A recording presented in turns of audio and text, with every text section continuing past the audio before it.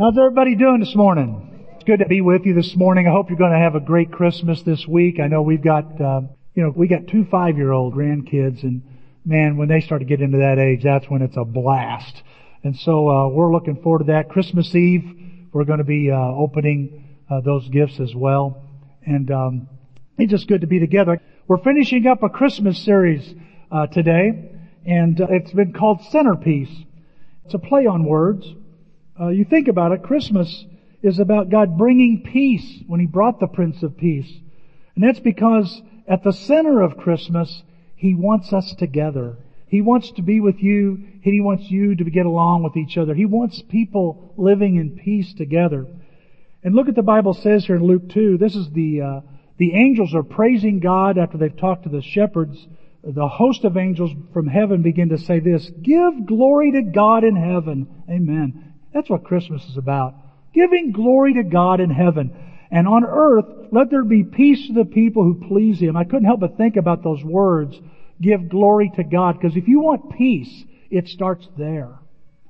It starts when you make Christ, when you make Jesus Christ, when you make God the centerpiece of your life, then peace begins to be at the center of your own. And what does that mean, to exalt Him above everyone else? It means He's the main focus. It means God gets my worship. He gets my devotion. He gets my loyalty. And because of that, I experience this incredible peace that nowhere else I can find. I can't find it in a political party. I can't find it in a recipe. I can't find it in a medicine cabinet. I can't find it anywhere but from heaven itself. But it's when God is exalted, church, at least and I think it's true. Every time I put Christ first and I make Him my main focus, and He's the center of my life, that peace begins to fill my life. I'm able to calm down. And I'm not a guy that's wired to calm down. Anybody else here like that?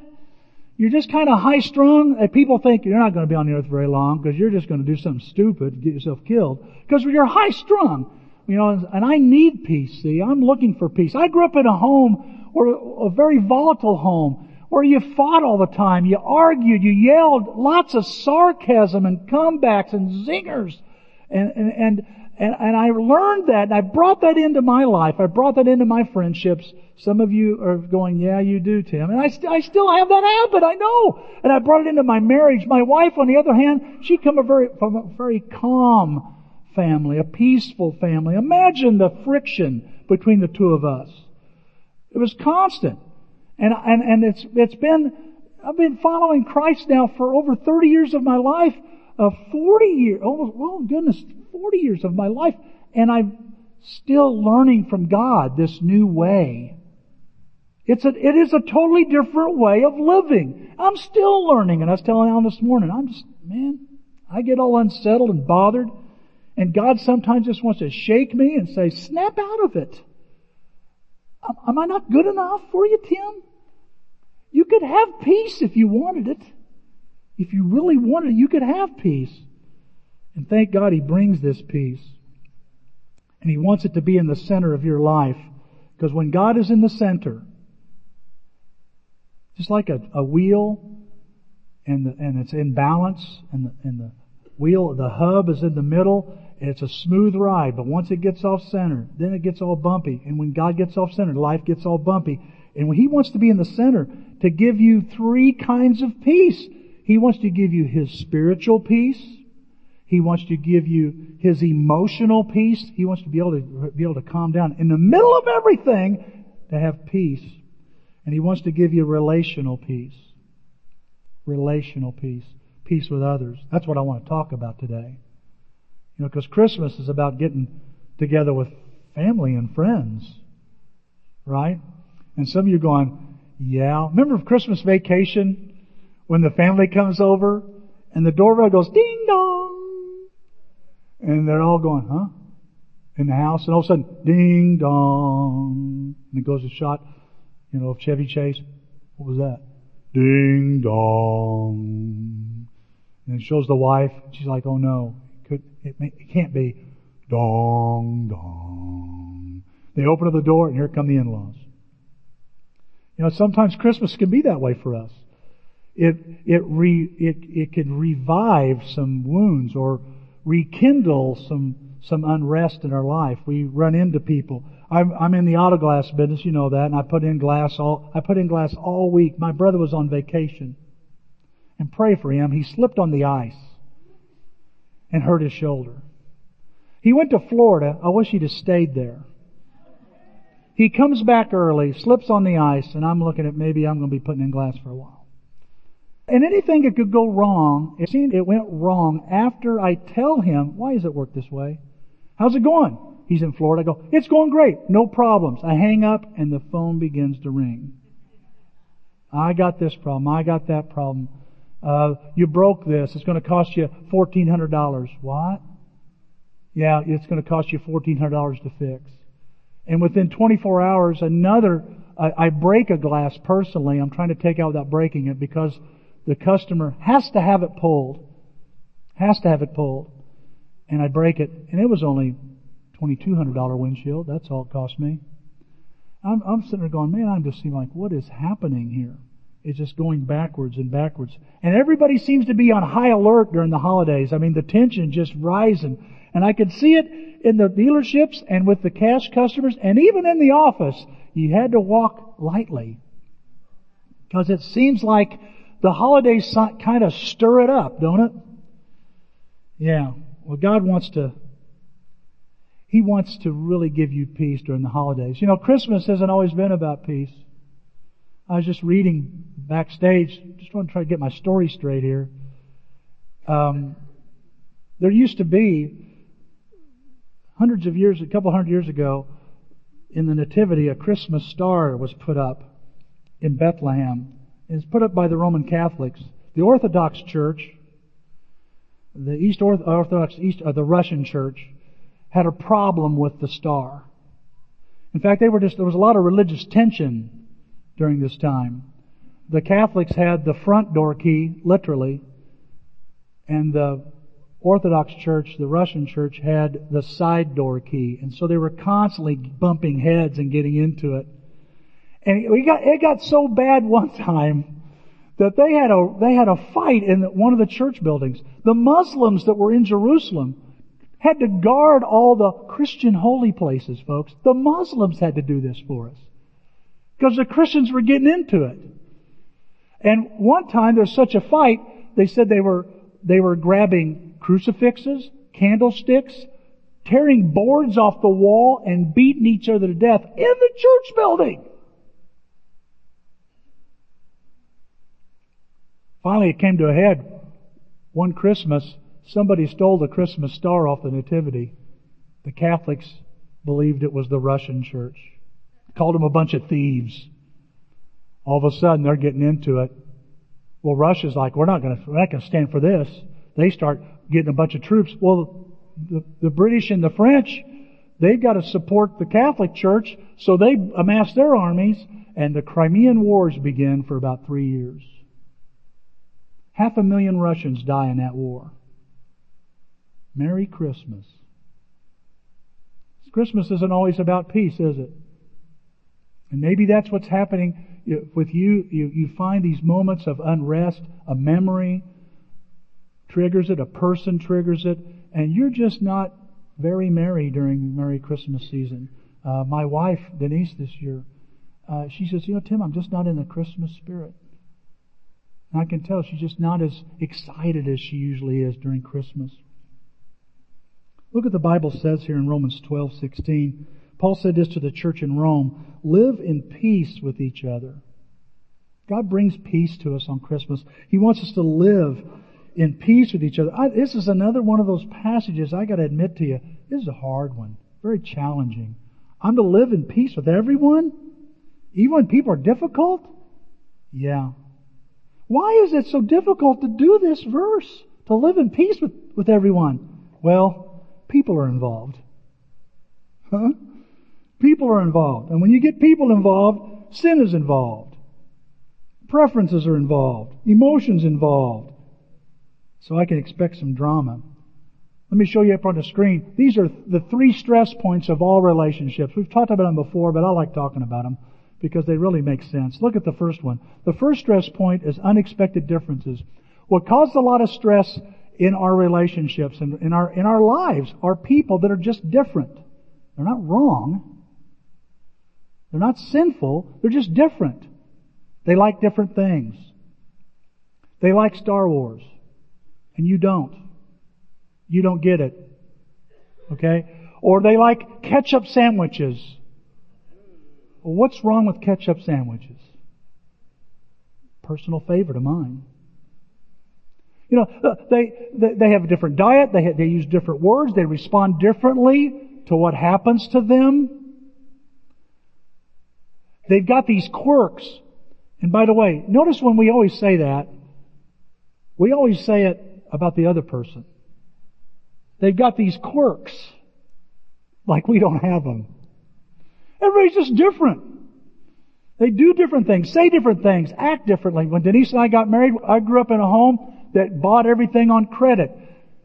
Her house saved up the money and then bought it. Just imagine the financial tension in that marriage. When we went to buy something, I'd say, let's get it. Well, it's 5 easy payments. She goes, I've never met an easy payment in my life. Boy, oh boy. In my house, you yelled at each other. She was quiet. And she'd take that knife and bring it in real slow.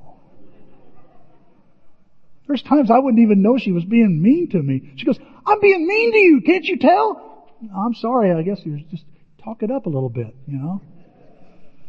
We're just different. We see things different. We act different. And because of those differences, it leads to a second stress point. You know, because people rub us the wrong way, and they're just different, sometimes our needs aren't met. There's things they fail. We fail each other. We mess up. Sometimes we don't even mean to. We don't even mean to do it.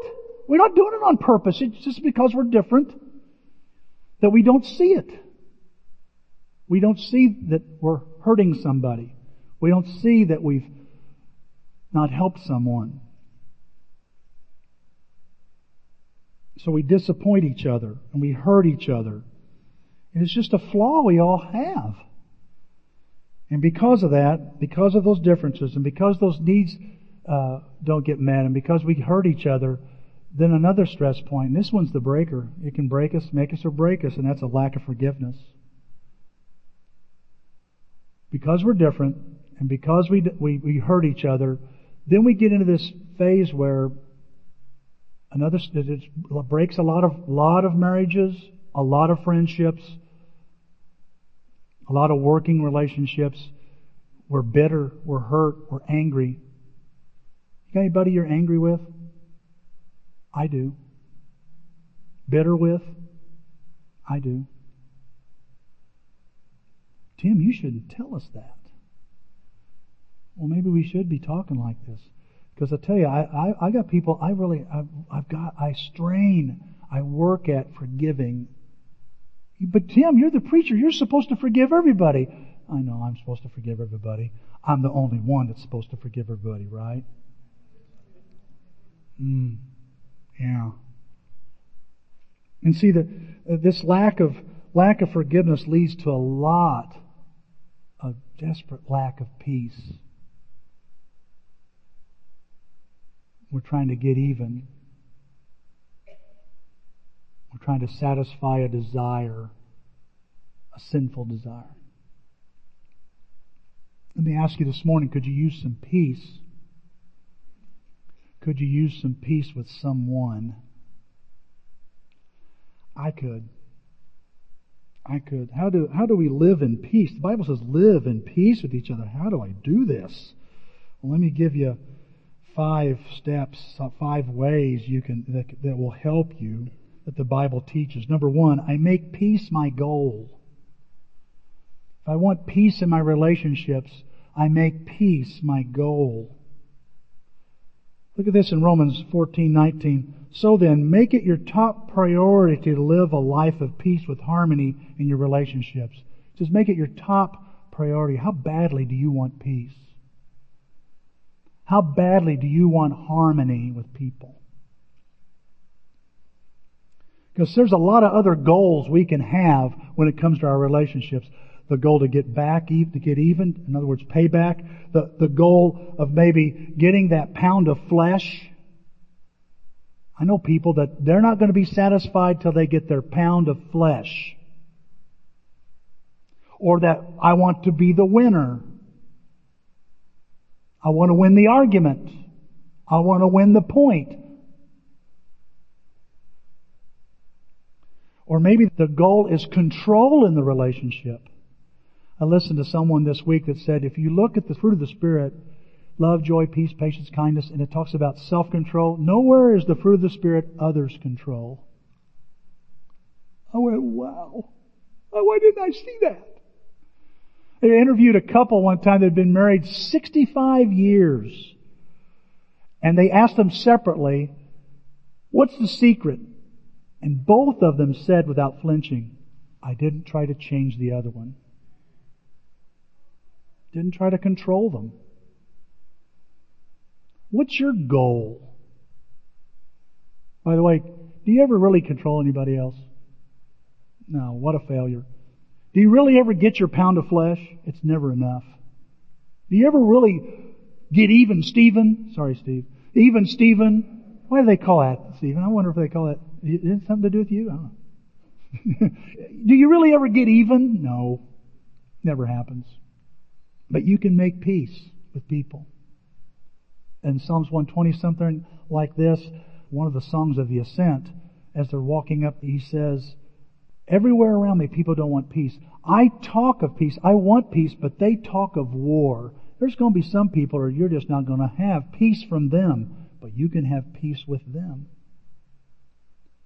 They may not have it with you, but you can have peace with them. Look at this. I love this passage, Romans 14 again, in the ERV, easy to read version. In God's kingdom, what we eat and drink is not important. They're arguing over, they're having a problem, disputes over, should you eat this, sacrifice food and all this stuff. He said, that's not important. Here's what's important. What is it, Lord? A right way of life, peace, and joy, all from the Holy Spirit. Whoever serves Christ by living this way is pleasing God. Remember our Luke 2 passage, the very first passage of your notes? It says it's peace for those who please God. And he says here, if I please God, what will happen? They'll be accepted by others. So let's try as hard as we can to do what will bring peace. Peace is important to God. Peace is important between people to God. Just kind of like I can talk to every parent here. Tell me if this isn't true. It breaks your heart when your kids are fighting. It bothers you when they're not getting along. My dad used to grab us by the back of the hair, Danny and I, and bump our heads together. We'd have lots of bumps because we got into it all the time. Straighten up. Later he'd tell me, he goes, Tim, I'll tell you what, the worst thing about raising kids to me was watching you guys fight and not get along. I didn't want that to happen to you. That happened to me, and I want you to get along. Our Heavenly Father wants us to get along. It's important. Is it important to you? How do I know if peace with others is really important to me? I pursue it. I'm after it. Look at this promise in 1 Peter 3. Whoever would love life and see good days must keep their tongue from evil and their lips from deceitful speech. He must turn from evil and do good. He must seek peace and pursue it. And here we are coming to the close of another year. I just forgot all about this. We're ending a decade. We're getting ready to go into another decade. I remember when I was 6, 7 years old thinking how old I'd be when it was the year 2000. Here we're going to go into 2020. Wow, it's flown by. Well, what do we do during this time of the year? Well, a lot of times what we'll do is we'll look back at the year and go, the good and the bad, right? How it went. Oh, that was a flop. Or, man, I wish I could have changed that. And we look back for a little bit, and then we start looking ahead, and we go, okay, what do I want to do this next year? Next 2 weeks, we're doing a little short series. I just want to do a little short one, a little 2-week series called Do-Over. The God of a Second Chance. How do I get a fresh start? And we have a God that wants to give us a fresh start. No matter how much you screw it up, He wants to give you a do-over. Praise God, huh? Isn't that good? And so I'm looking forward to looking at that with you, about this idea of God giving us these do-overs in life. But maybe we do that. We look at the next year, and I know maybe some of you here, you don't do New Year's resolutions. You don't do that anymore. Well, they never work. Well, it may not be the resolution. It may be the resoluter. Just saying. That's where I've found my problem. And maybe it's not that you need to stop making goals you're not going to achieve, but that you start making goals you're going to get serious about. Because I got to thinking, what do we want to do this year? What do we want to do the next year? Maybe you're going, well, I'm going to work on my diet and exercise. Okay. Or maybe it's a financial goal. You're going to go, I'm going to work on my spending and my saving. I'm going to learn how to be a better steward of what God's given me. Or maybe you're one of those people that have already bought or getting this book called Jesus in Red, where we're going to be looking at every day a statement of Christ that's one of his red letter words. I really want you to know I appreciate Alan finding this book. Alan is really encouraging Gary and I. We need to focus on what Jesus says. We really do. And I want you to know, I want to focus on the world. How do we reach the world? And church, a lot of the reason we're having a hard time focusing on the world is we're not focusing on the Word. And so I'm saying I want to, in 2020, be this person that carries two things around all the time. I want to be a man of the Word, and I want to be a man of the world. In other words, a newspaper or my cell phone. I really want to know what's going on in my world, and how could Jesus make a difference in my world? What I want you to think about, I guess, is this idea of maybe you're wanting to get deeper in the Word. I want to know the Word better. And that's wonderful. I hope you'll join us and talk to the bookstore or get a copy of this book. I think the ebook comes out. It may have already come out. Not yet? The ebook is out now. Good. Okay. It's on the website? Wonderful. The thing I want us to see is this idea is that I don't know what your desire is, what you're wanting to do in 2020. But it's one thing to desire something and one thing to do something. You follow me? I want peace, but will I pursue peace? I want to know the Word of God, but will I pursue knowing the Word of God? See, he says here, if I want to see good days, I want to see 2020, a good 2020, a good year ahead of me, I've got to seek and pursue. I can't just look at it, I've got to go for it so I can have it. I've heard people say, well, if you're going to do something, 50% of it is desire. Or if you show up, 90% is showing up. Whether it's 50% or 90%, I don't know. All I know is this. It still falls short of getting it. What are you trying to say to me, Tim? What are you trying to say? I'm trying to say this to you this morning. Want peace more than wanting it. Want peace more than just wanting it. Pursue it. Because I'll tell you what, folks, nothing gonna get done unless you do something about it. Look what it says here in Hebrews 12. Work at living at peace with everyone. And I know some of you are going to have to work hard. I know for some people, I'm going to have to work really hard. In my marriage, in my friendships, with other leaders here, with people in the community. And for that to happen, I'm going to have to want it more than just simply wanting it. So the first thing is I make peace my goal. Is peace your goal? Number two, I'm willing to yield. You want to have peace with other folks? You can't demand your own way. This is hard. I fight Denise and I were talking the other day, and she goes, you're just stubborn. When are you going to stop being stubborn? Because I'm going to fight to the bitter end. I'm sorry. I know. We fight this nature, this nature we have, and this learned behavior we've grown up with. We tend to think of ourselves over everyone else. When you look at a group picture, I heard this said one time, I thought it's so true. You look at a group picture, you determine how good it looks by how you look. I do it all the time too. Look what James says here in the Message.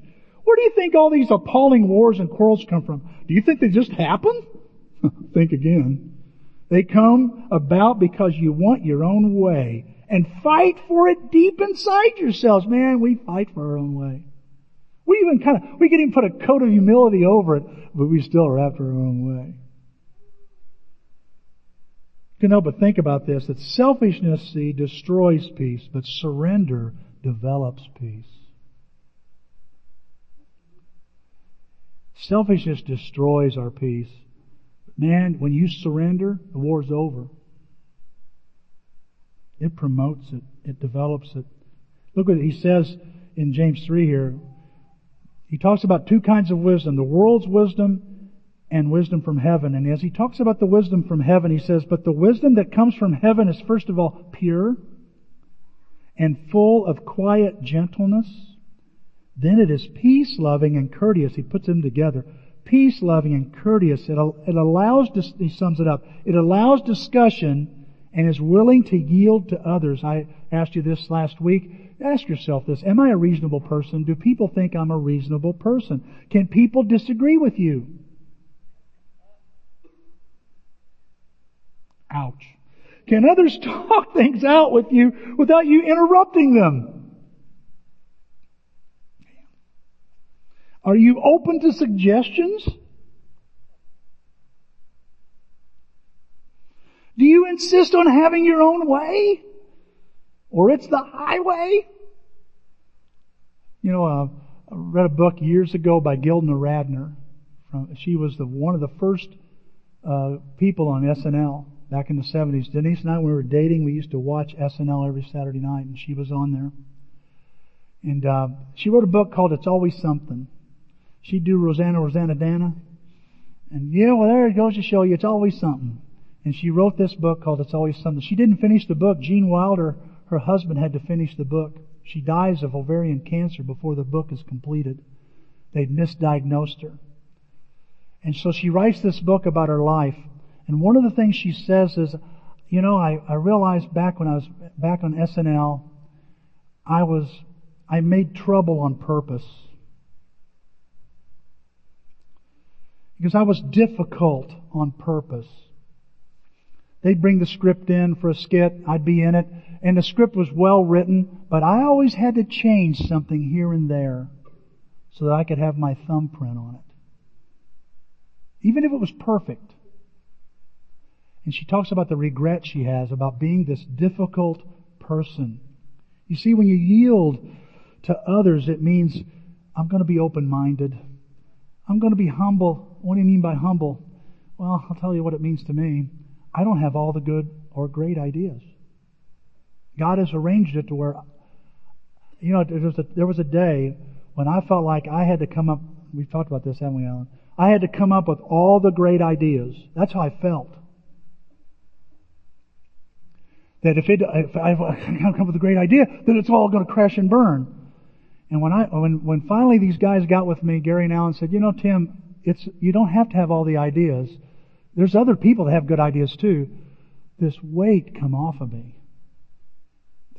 This tension just began to lighten up a little bit, and I went, really? No, you don't have to think about everything. Now, for you to experience that, you're going to have to be open to some things, buddy. You're going to be open to some suggestions. You're going to let people speak into your life. See, that's what it means when you yield. You're open-minded, you're humble, you're flexible, and you value the difference in other people, especially the people that God has put in your life. They're different for your benefit. And so now let me tell you what happens. It's happened to me. You grow into this mode now of my agenda is not as important as a bigger agenda, as much as God's agenda. I love this passage. Jesus said these words, and I admire Him for this. I want to be like Him for this. Look what He says to His disciples. I seek not to please myself, but Him who sent me. Wow. I don't want to please myself. And I'll tell you, learning and being aware that God has sent you and I here, just like Jesus, and it's not about you. It's not about me. It's about the Lord. I want to be like that. I want my letters to be read like that. Huh? Wouldn't it be nice? Somebody looks at you and goes, man, those sound good. And I see you living this way. Philippians, Paul said it this way. Talk about a guy who learned to yield. He says, put yourself aside and help others get ahead. You don't help anybody when you've got you first. He says, forget yourselves long enough to lend a helping hand. You know, I've learned something. My brother and I were talking about this a couple of weeks ago, and I said, I wonder if people believe this. Those that yield to others build roads over themselves. If the great fear is, if I yield, then people will run over me. Anybody feel like that? Worry about that? Thank you, Mark. I do. I feel that way. I think, well, if I yield, then they'll just run right over me. Listen to me close here. People pleasers build roads over themselves. Peacemakers build bridges between others and themselves. Big difference. That just amazes me to think about that. I understand about being a people pleaser. I get it. And yeah, you get run over when you're focusing on people pleasing. When you focus on God pleasing and you become a peacemaker, you build a bridge of respect and love, a bridge of mercy, a bridge of courtesy that paves the way for peace between the two of you. So, I must yield. Like Jesus. Yield my way. Yield what pleases me in order to please Him who sent me. Number 3, I maintain short accounts. We've talked about this many times. You just got to make sure you clear the air. A lot of people, when there's conflict, we ignore it. I think in peacemakers we learn to either fight it, we either fight, flee, and they encourage us to face it, to address it, to deal with it. Now, you're not addressing it when you're talking about the problem to someone else. Am I right about that? Well, I'm talking about it. I'm not holding it in. Yeah, you're talking about it to the wrong people. Sooner or later, you're going to run out of people to talk to. You're going to have to talk to that particular people that you got a problem with. No, there's times I just need to clear the air before it gets out of hand. Look at this in 2 Corinthians 13. This is today's Passion Translation. Every once in a while they just use a word. I go, there's no way that means that. Finally, beloved friends, be cheerful. Repair whatever is broken among you as your hearts are being knit together in perfect unity. Live continually in peace, and God, the source of love and peace, will mingle with you. You see the word, don't you? Repair. I love repairing stuff. There's no way that Greek word means that. It means that. It means to fix, to repair. I don't know, when I think about fixing and repairing something, I think about my car.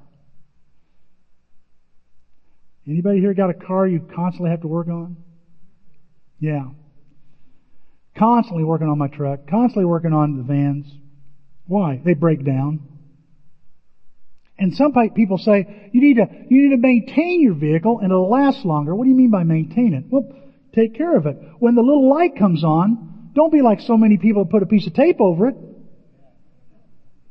I've put in glass before and I'm putting the windshield in. I get inside to work with the mirror and I look down at the dashboard and there's some electrician tape over and it's where the engine light is.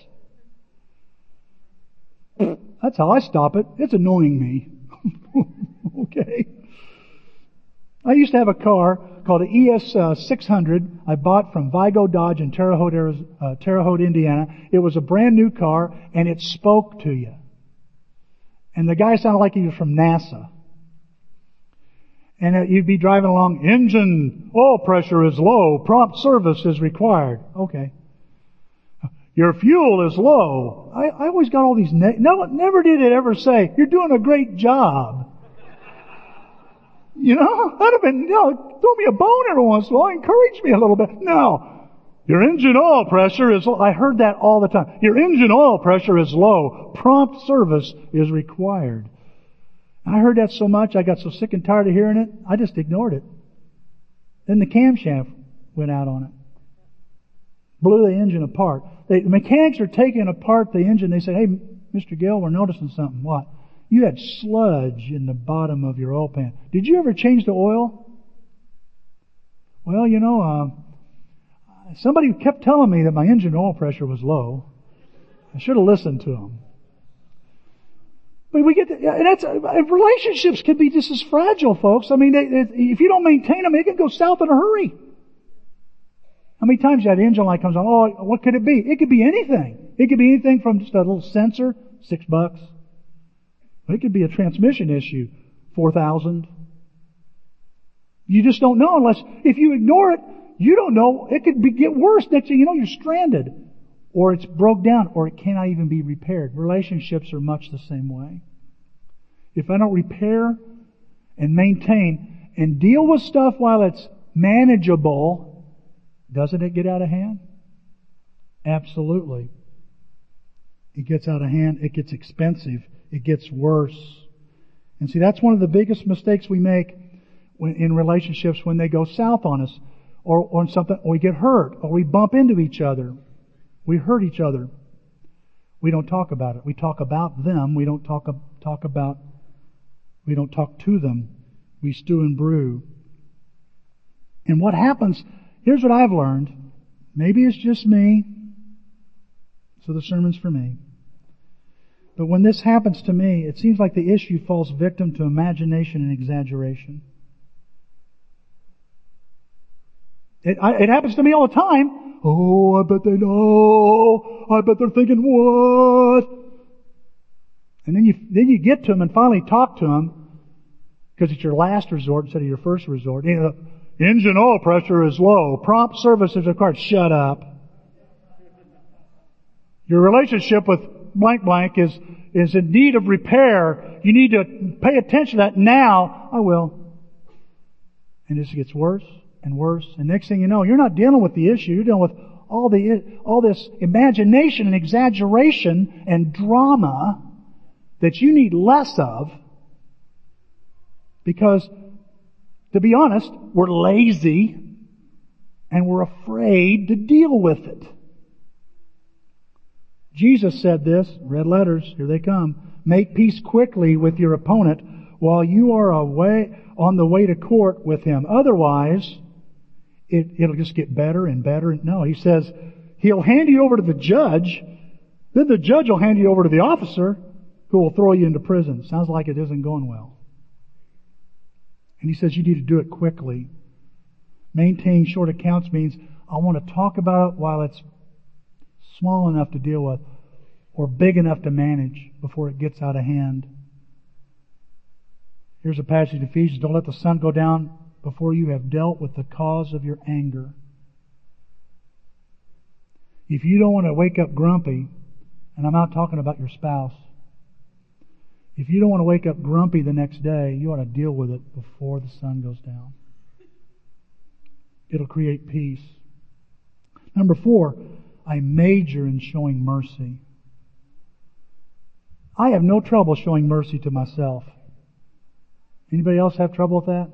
I have no trouble with that. If you want peace in your relationships, you major in this. You go, man, I'm really going to show some mercy. Look at what Jesus says. Give love and mercy the same as your Father gives love and mercy. You know, I look at Jesus again. I admire Him so much. I want to be like Him.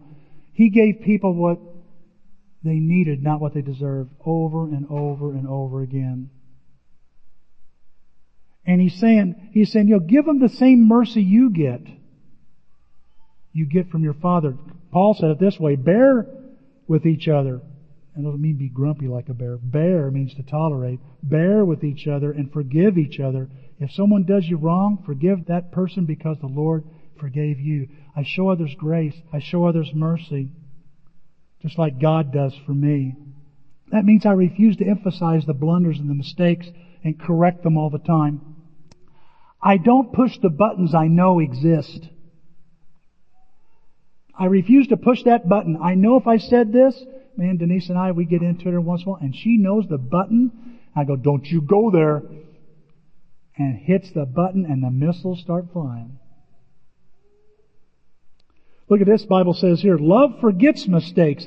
Nagging about them parts the best of friends. So what do? I don't drug up the past. I don't keep score. I give others the benefit of the doubt. I cut them slack. Why? Because God is doing that for me all the time. All the time. Look what he says here. There is no God like you. You forgive those who are guilty of sin. Whoa. There's no God like you. There isn't. Look, you forgive those guilty. Not possible. Guilty of sin. You forgive them? I forgive them. You don't look at the sins of your people. You don't stare at them. You don't look at them and then give me a leer. No. You will not stay angry forever. Whoa. There's nobody like you, God. You don't even stay angry forever. I know some people, they're mad and they're never going to get happy. They're going to be mad till they die. They're going to be angry longer than God. He says here, you don't stay angry forever because you enjoy being kind. The thing that gets you so excited, you delight in the most, is being kind and merciful. Do you enjoy being merciful? Exactly. Every time I'm merciful, I like me. I like it. Wow, I surprised myself. I let him off the hook. I like that. I enjoy that. But when you're angry, you're not looking for that. You're thinking something else you'll enjoy. A quick comeback. A snappy bit of sarcasm. Drug up the past. Oh, I got a major in showing mercy here. He says, you will have mercy on us, and the best word of the passage, again. That's the best word of the passage, as far as I'm concerned. You'll have mercy on us again. You mean God has to forgive me more than once? I thought after I got baptized it was forgiven. He has to... Oh, come on, folks. We still mess up, and because we follow Christ, because He's our Lord, He keeps forgiving and forgiving and forgiving, and He majors in that. You have to make peace with people, you have to forgive them over and over and over again. I think one time Jesus told Peter 70 times 7. I did the math on that. 490 times. And then I got to thinking, who have I ever forgiven 490 times for the same problem? I can't think of anybody yet that's even got to that number yet. Jesus sets the bar pretty high, folks.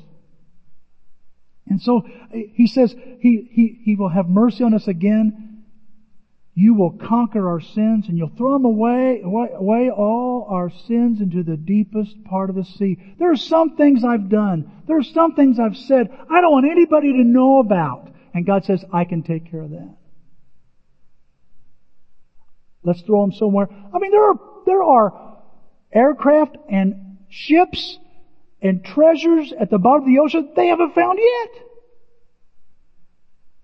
That's how good the ocean hides it. God hides it in the deepest part of the sea. And He says, can you do that, Tim? No, I can't. You can with my help. If you make peace your goal, and you don't keep insisting on having your own way, and you learn to manage those relationships, and then you'll begin to show mercy. Number 5, I take a bold step to make peace. If I want peace with others, God's saying, Tim, you've got to take a bold step. You've got to take some action. It's got to be your first move. You've got to move first. This is the most difficult point to me personally, because I'm a coward when it comes to making peace with people. I'll explain what I mean. Look what Jesus says here. So when you offer your gift to God at the altar and you remember that your brother or sister has something against you, leave your gift there at the altar. Go, make peace with that person, and then come and offer your gift. I couldn't help but I noticed as I read that, I'm going, man, that's so hard to do, Lord. But the Lord never asks me to do something He Himself hasn't done. And He's done this. Jesus has done this. He took a bold step with you and I. He leaves the throne of God, comes to earth, makes peace with us, and then returns to the presence of God. Think about that. That's a bold step. That's a radical, bold step. No one else could do it. No one else wanted to do it. But Jesus did. And He says, now I want you to do the same thing. Look at this passage in Isaiah 53. The punishment that brought us peace was on Him. This was a hard thing to do because of the punishment of taking this bold step. And see, to me, let me ask you this. Let me just ask you if this is a true statement. Would you agree with this? Sometimes you'll be hurt to be healed. Sometimes you have to go through some pain for healing to occur. I've had surgery, minor surgery. Some of you have had minor and major surgery, and that doctor tells you before that you're going to experience some discomfort. But this is going to help you.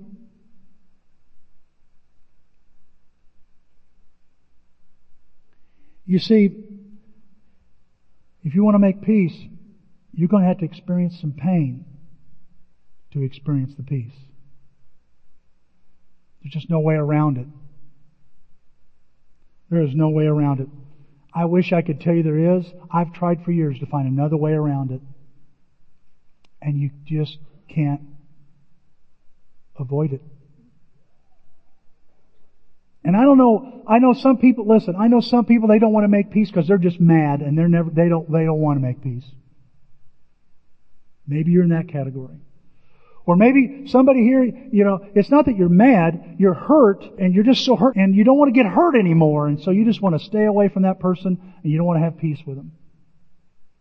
Or maybe you're a malicious person, you want something bad to happen to them. Yeah, karma's awesome. Or maybe you're in my category, you're just afraid. You fear the pain that you're going to experience when you try to make it right. You may go through some humiliation. You may have things said to you or done to you that's just going to hurt.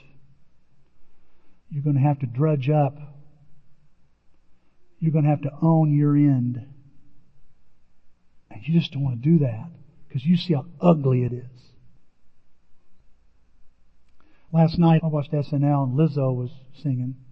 She is the Entertainer of the Year. She's amazing. And she has this song called Truth Hurts. And here's the first line.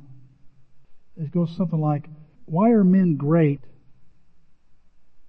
till they have to be great? It's a song about he won't take responsibility. She goes, why are men great when they need to be great? Let me tell you, it takes a great man and a great woman to make peace. We can all strut around and act like we're great. And sometimes I think Jesus sits around and looks at us and goes, why are Christians great until they need to be great? When I really need them to be great now. And yield and be merciful and do the right thing and be like Christ. See, Jesus was great when He needed to be great. And He calls us to this life to make peace with others. I really admired my sister-in-law. You know, my sister-in-law is not a Christian. She doesn't embrace Jesus. She's into other things. Very liberal person. We have discussions periodically. And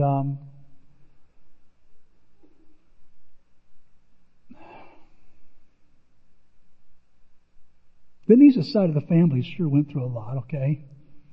Got blown up. I hate it. I hate watching it.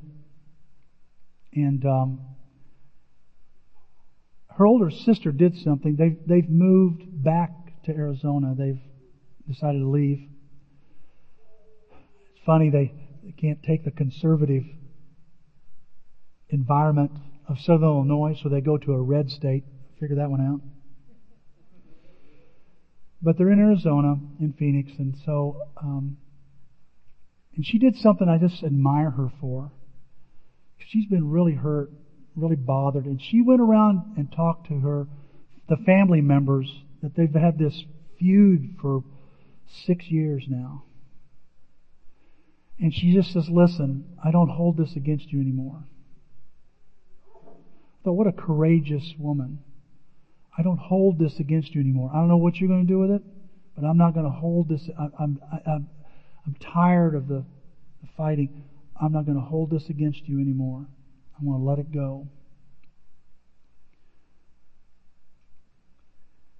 And I thought to myself, that's a big, bold step to go up to people that she has hurt personally, and they've hurt her personally, and they've been awful to one another, and to say, I'm going to make another attempt here, and I'm going to at least try to make some peace.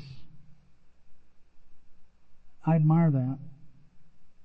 Where do you need peace this morning, this Christmas? Because God brought it for you. Brought His peace. Is it peace with Him? Is it peace with God? What would be a bold step? A bold step would be responding to the gospel. Getting baptized. Start this new life. That would be a bold step for some of you here. Maybe it's, Tim, I feel like I've got peace with God, but I don't have peace within. Well, guess what? Your bold step in front of you is simply, you've got to trust His promises. Really trust them. Big time.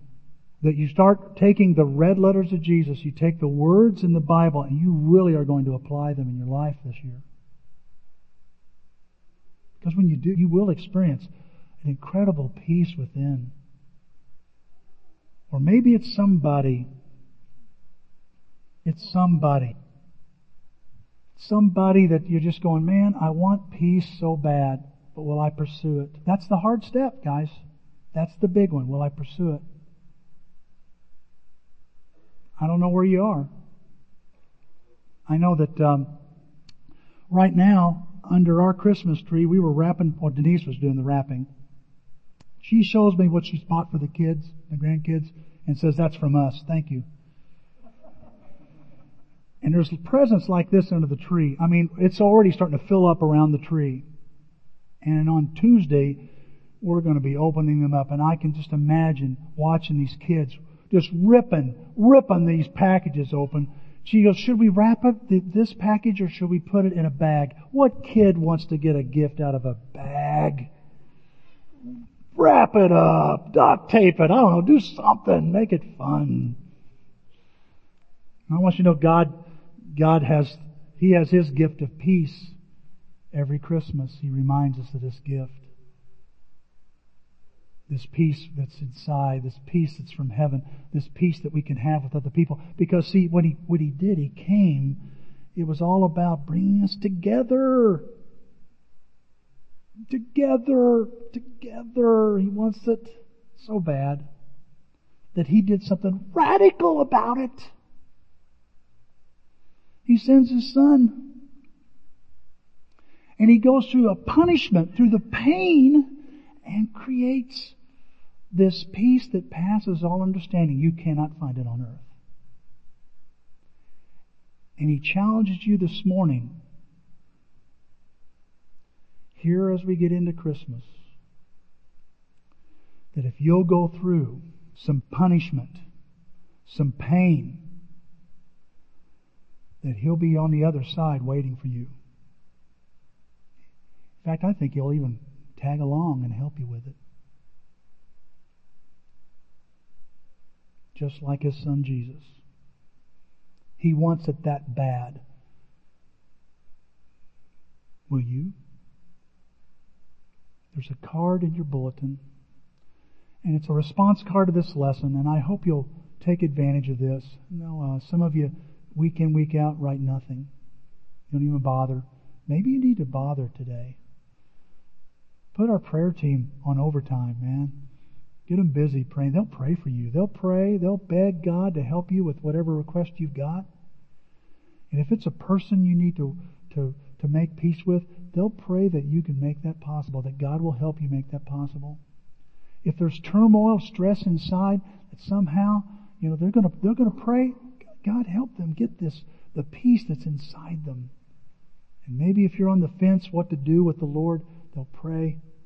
They'll be praying for you to make that conscious decision to, let Him be the master He wants to be. Just let Him run your life. We're going to pray and give you time to fill out that card, and then we'll sing another song, and we'll take up those cards here. So let's pray. Father, thank You for this morning. Lord, thank You for bringing Your peace. Lord, we pray. Father, we pray for peace. There's some of us in here, we just don't have much peace. We're worried, we're stressed out, we're bothered, we're unsettled. Father, it's a peace that we just desperately would love to have. We'd like to experience Your peace. We'd like to receive it. Help us unwrap that gift. It's a gift from You. Help us unwrap it and use it in our everyday life. And Father, for us today, as we look at peace with others, let peace be our goal, Father, not vengeance, not harm. Help us pursue peace. And Father, help us yield. Help us recognize those moments when we don't have to have our own way. That it's more beneficial to yield than to be stubborn. Father, if there's someone we need to clear the air with, help us clear the air. And help us most of all, Lord, be a place. Help us be personally, and help our church be a place that majors in showing mercy. Help us take these bold steps. We pray in Christ's name. Amen.